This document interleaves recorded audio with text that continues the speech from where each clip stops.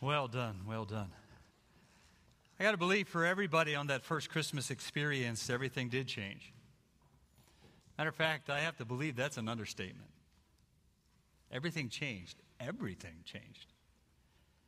From the time the angel made his first visit to Mary and Joseph to the birth of Christ, everything changed. I have to believe that nothing in Joseph's and Mary's life is going as planned. And most likely to them, it doesn't even make sense. I'm sure Joseph thought, this is not how I thought my life would go. And I'm sure Mary thought, this is not how I thought my first child would come. The marriage ceremony hadn't even been completed yet. Going to Bethlehem is not where they planned to spend the last weeks of pregnancy. Rome was in charge. You ever traveled to another country that had a certain amount of fear in it when you landed? You ever gone to a place that was in an occupied territory and you weren't sure of where you stood based on what was going on around you? That's what it's like for them to all of a sudden arrive in Bethlehem under Rome's rule. My wife and I had the privilege of speaking to missionaries in West Africa for the last number of years, most of the time in the Ivory Coast and Senegal. One time when we went to the Ivory Coast and we happened to take our girls with us, we landed right in the middle of a military coup. Every day was an uncertain day. Matter of fact, when we finally, after being in housebound for the first couple of days, they allowed us to go up north to the North Country, and every single few miles there was a checkpoint with someone with M16s and all kinds of AK-47s and even some bazookas. You never knew where you stood. You never knew whether they were liking you being there or they didn't want you there. And you really wasn't even sure whose side was who. But you knew you weren't in a good place. And you knew it was a little bit uncertain and a little bit unsafe to be there. I've got to believe for Mary and Joseph, going to Rome or going to Bethlehem under Rome's rule was not on their radar screen. And it was certainly not something they planned. For Mary and Joseph, I have to believe that they had hopes of bringing their first baby home in Nazareth, surrounded by family and friends, not in a strange place among strangers, no room in the inn, born in a stable. Every single plan I believe they had changed, at least according to their minds. None of it seemed right. And to them, none of it made sense. But when God was the one orchestrating the events, the timing was perfect. And every single event was going exactly as he planned. There's a fascinating verse in Galatians chapter 4 that doesn't talk to us about the Christmas story at all, but it just simply said this: but when the time had fully come, at the right appropriate moment, God pulled back the curtains of heaven and sent forth his Son. Christmas story is an amazing series of events, miracles, and the timing of God. I want to read them all to you this morning. First one out of Matthew chapter 1. Then we're going to go to Luke 1 and Luke 2. In Matthew chapter 1, you're going to see the changes that Joseph is about to go through. What I want you to see is the sequence of events as it unfolds here, and I'll refer to it later in the message, but look at verse 18. This is how the birth of Jesus, the Messiah, came about. His mother Mary was pledged to be married to Joseph. Now, to them, that was a pretty certain event. It wasn't like the engagement and would narrow this field down and we'll make the decision as to whether or not I want to marry this one. It was a really serious event. They made a commitment to one another, a commitment that wasn't going to change. But before they came together physically, she was found to be pregnant through the Holy Spirit. Because Joseph, her husband, was faithful to the law, he knew what that would cost, which is what that meant, but he didn't want to expose her to public disgrace. So he had in mind to end it or to divorce her quietly. But after he had considered this, the angel of the Lord appeared to him in a dream. Joseph, son of David, do not be afraid to take Mary home to be your wife, because what is conceived of her or in her is of the Holy Spirit. Put yourself in Joseph's place for a moment. Wouldn't you have liked to have known that first? Before you found out what you found out, that she was pregnant by the Holy Spirit, wouldn't you have referred or preferred that the angel showed up first and then told you that, and then the events unfurled? The timing of God, even though it didn't make sense to Joseph, was perfect. She'll give birth to a son, the angel said. You are to give him the name Jesus because he'll save his people from their sins. All this took place to fulfill what the Lord had said through the prophet. Luke chapter 1, beginning of verse 26, gives us a story of change from Mary. It tells us in that context that God sent an angel, his name was Gabriel, to Nazareth, a town in Galilee, to a virgin pledged to be married to a man named Joseph, a descendant of David. The virgin's name was Mary. The angel went to her and said, "Greetings to you who are highly favored, the Lord is with you." Mary was greatly troubled at his words and wondered what kind of greeting this might be. But the angel said to her, "Don't be afraid, Mary, because you have found favor with God. You will conceive and give birth to a son. You're to call him Jesus. He'll be great and will be called the Son of the Most High.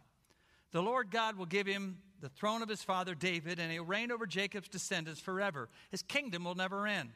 "How can this be?" Mary asked the angel, "since I'm a virgin." The angel answered, "The Holy Spirit will come upon you, and the power of the Most High will overshadow you. So the Holy One born will be called the Son of God." Luke 2, beginning at verse 1. In those days, Caesar Augustus issued a decree that a census would be taken of the entire Roman world. It was the first one that took place while Quirinius was governor of Syria. Everyone went to their own town to register. So Joseph went up from the town of Nazareth in Galilee to Judea, to Bethlehem, the town of David, because he belonged to the house and line of David. He went there to register with Mary, who was pledged to be married to him and was expecting a child.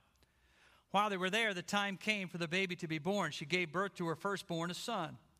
She wrapped him in clothes and placed him in a manger because there was no guest room available for them.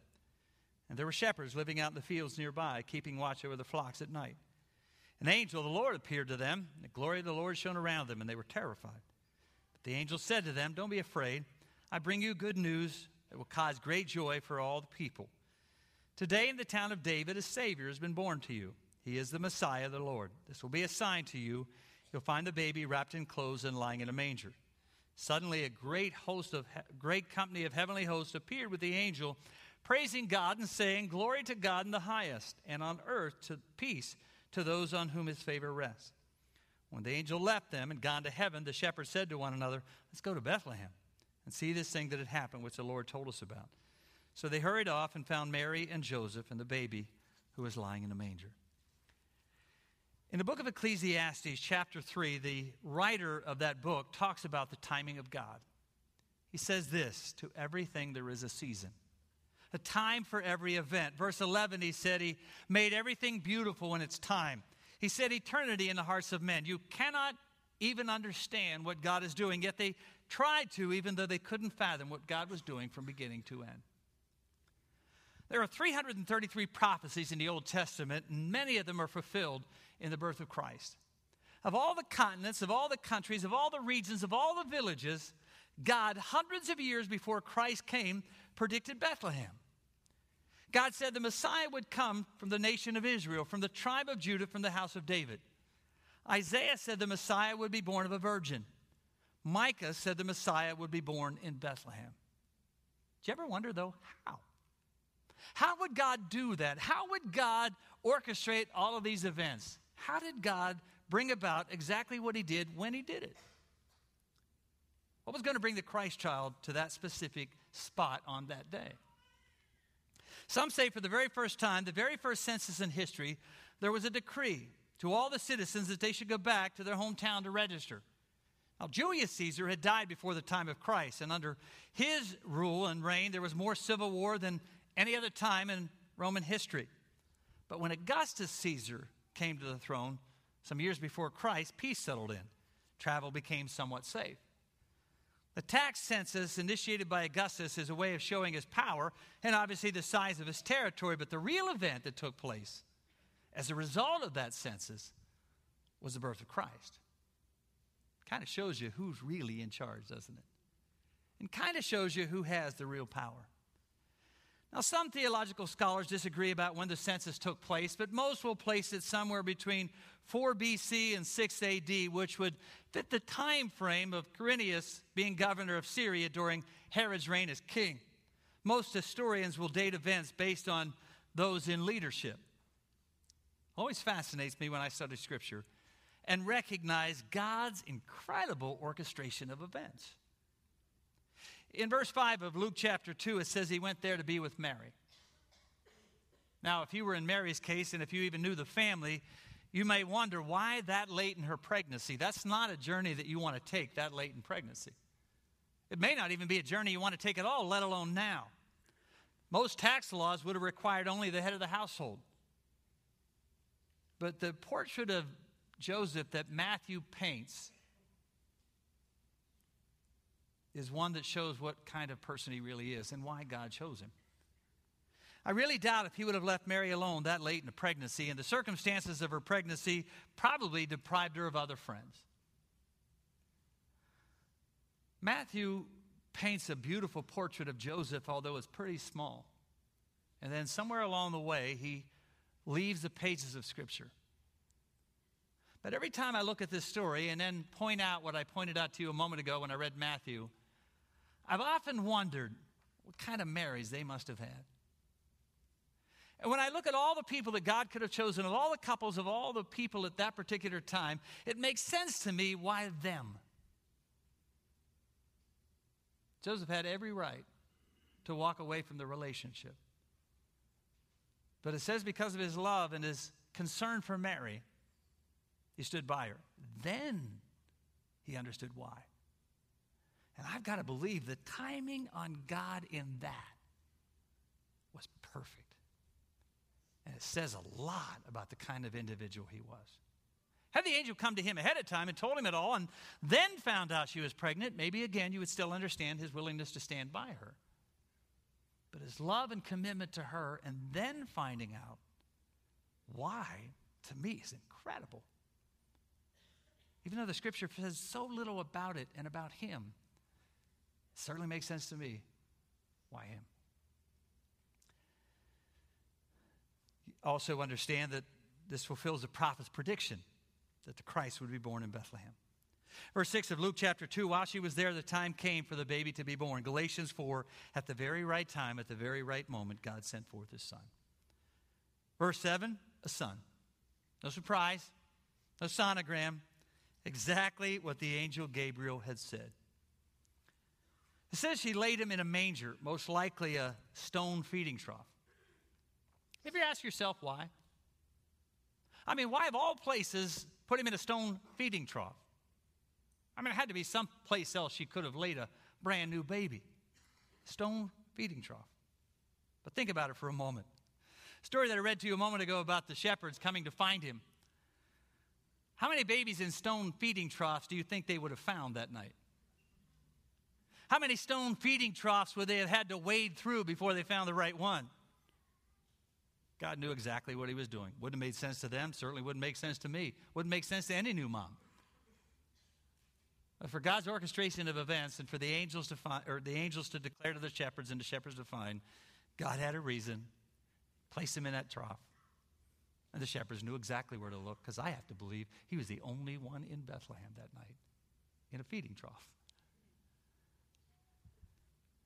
All an ordinary event in an ordinary place, orchestrated by an extraordinary God.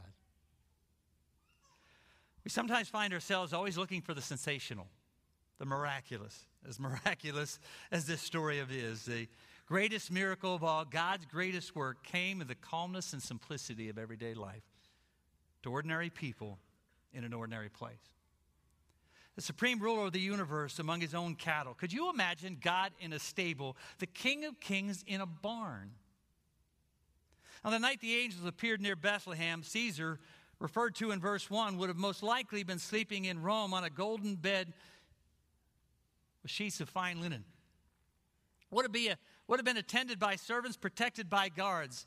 By contrast, the babe of Bethlehem, the King of the universe, wrapped in swaddling clothes, placed in a manger, and his attendants were animals. Verse 8 says the shepherds were living out in the fields. Living nearby Jerusalem in verse 8 would most likely, many historians say, indicate that these shepherds were watching sheep raised for the temple sacrifice. Kind of significant that God would have, of all people, appeared to them, indicating again that Christ was coming to be the not only great shepherd, but the ultimate sacrifice.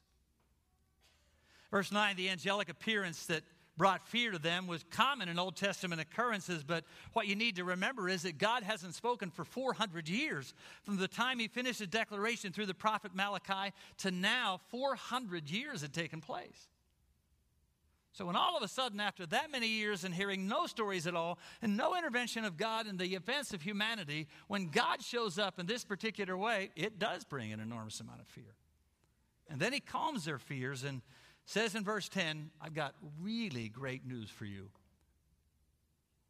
This that you're about to receive is for everyone. For all people. Everyone is welcome. I find it interesting that Jesus never, ever discusses during his life on earth, and specifically during his 3 years of ministry, how he came, when he came, and where he came, that I know of. But for 3 years, he talks about why he came. We refer the story, we rehearse the story, we tell the story, and for 2,000 years, if God tarries, we'll say it again, as we have for the last 2,000 years. Because it's an amazing story and an unbelievable celebration. I just find it intriguing that he doesn't talk about the how and the why and the when, or the where, but he constantly talks about the why for you and me. Spends most of his time telling us why he came, to die on a cross for your sins and mine. So many events, such incredible timing. So that you and I, living in darkness, as we pointed out last Sunday morning, where the broken relationship between us and God could have our relationship restored, and have a God who cared about us rescue us and redeem us and offer us life and eternity. The event that restored that relationship began way before Bethlehem, as we'll talk about on Tuesday night.